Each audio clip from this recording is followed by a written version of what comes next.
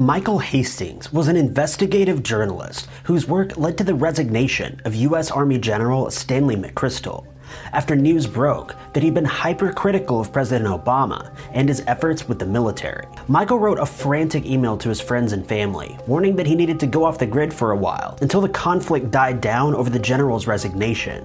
Though before he could do so, he died in a mysterious car crash, and his body was immediately cremated, even though his family never gave consent.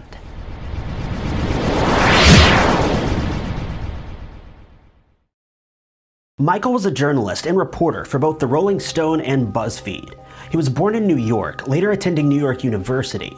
He would later find recognition after he began to cover various aspects of the Iraq War in the late 2000s. He received several awards for his journalism over the years, and did his best to keep his articles as factual and honest as possible. Though the trouble arose for Michael when he began to report on a story that involved the former U.S. Army General Stanley McChrystal. The details of this case could make a video on their own, but to keep it short, McChrystal was not being honest with President Obama, his immediate supervisor. He would put on a front when he was in meetings with the president, though as soon as the meetings had concluded, he would be hypercritical of Obama and voice his concerns to his colleagues. His coworkers were also very critical of the president, as well as countless other members of the government. They would vocalize their displeasure with him on many occasions, leading to Michael Hastings publishing an article that explained McChrystal's displeasure with Obama, ultimately leading to tensions between McChrystal and the president.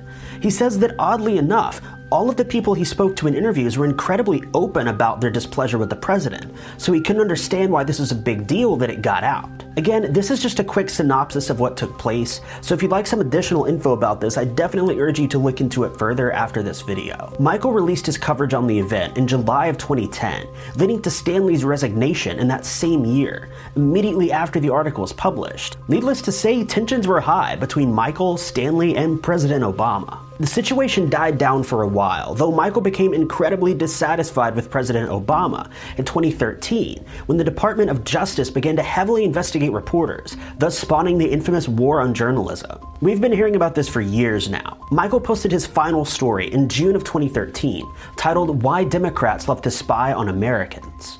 To add fuel to the fire, Michael spoke with friends just before his tragic car crash and was quoted as saying, "I'm onto a big story and need to go off the radar for a bit."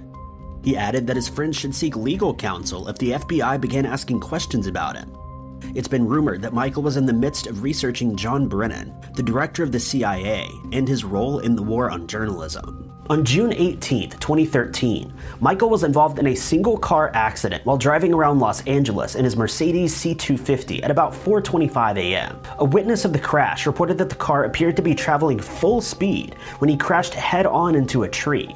As he approached the tree, the witness explained that sparks appeared to be shooting from underneath the car and that the car had been fishtailing just before impact. Other witnesses stated that the engine was sent flying about 50 yards in front of the car after it had impacted the tree, leaving behind a disturbing crash scene for police to investigate. Needless to say, Michael's body was severely burned in the fiery crash, with the coroner identifying his body only by fingerprints the FBI had on file. His body was cremated without his family's consent immediately afterward. The coroner ruled Michael's death an accident, with an autopsy concluding that blunt force trauma to the head was the result of his death. Though many people questioned whether this crash was truly accidental.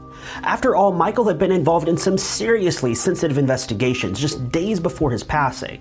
He always seemed to be the first person to criticize the president when things went wrong, and he single-handedly caused the U.S. Army General to resign as a direct result of his investigation. Around the time that the war on journalism began, Michael took it upon himself to dive headfirst into research regarding the Democratic Party. So is it possible that he found information about a topic that the Democratic Party wanted to keep hidden? Conspiracy theorists seem to suggest that Michael's OnStar safety system in his vehicle was hacked by the CIA, leading his car to drive headfirst into a tree. Though it should be noted that this theory is a bit difficult to get behind because Mercedes vehicles don't even have OnStar. They have their own unique Mercedes safety system dubbed Embrace. I know that's a pretty minor detail in the grand scheme of things, but I feel like that needed to be stated in the efforts of full transparency and honesty. Though in the defense of these theorists, Embrace is susceptible to the same hack that affected OnStar vehicles back in 2015.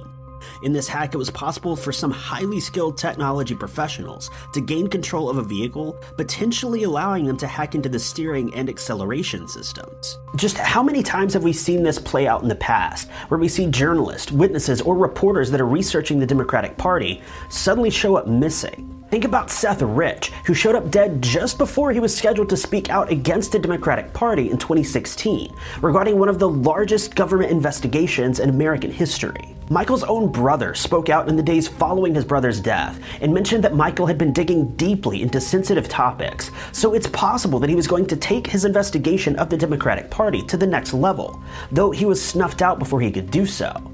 However, his brother also mentioned that he personally finds it pretty difficult to believe that there was any foul play in Michael's death. In an interview, Michael's brother said, "I got the impression that he was having a manic episode, similar to one that he had had about 15 years ago when drugs had been involved." He had tried to convince his brother to check into a rehabilitation program, but he refused to do so. Family members then began to form an intervention, though he passed away before any progress could be made. His brother continued on to say, "I really rule out foul play entirely. I might have been suspicious if I hadn't been with him the day before he died. After all, he was definitely investigating and writing about a lot of sensitive subjects.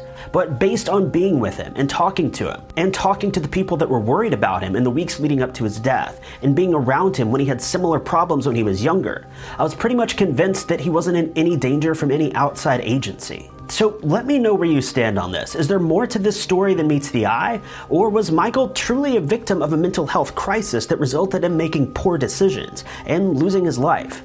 Let me know what you think, but that's the video for today, you guys. I hope you enjoyed it. If you did, be sure to click that like button. If you loved it, maybe consider subscribing, sharing, or hitting that join button below the video. It helps us both out more than you may know and helps further the channel in the future. But I've been Ty Knots. You guys have been lovely. I'll catch you in the next video. Hesitating when I should've called. Yeah, you know I'm wrong.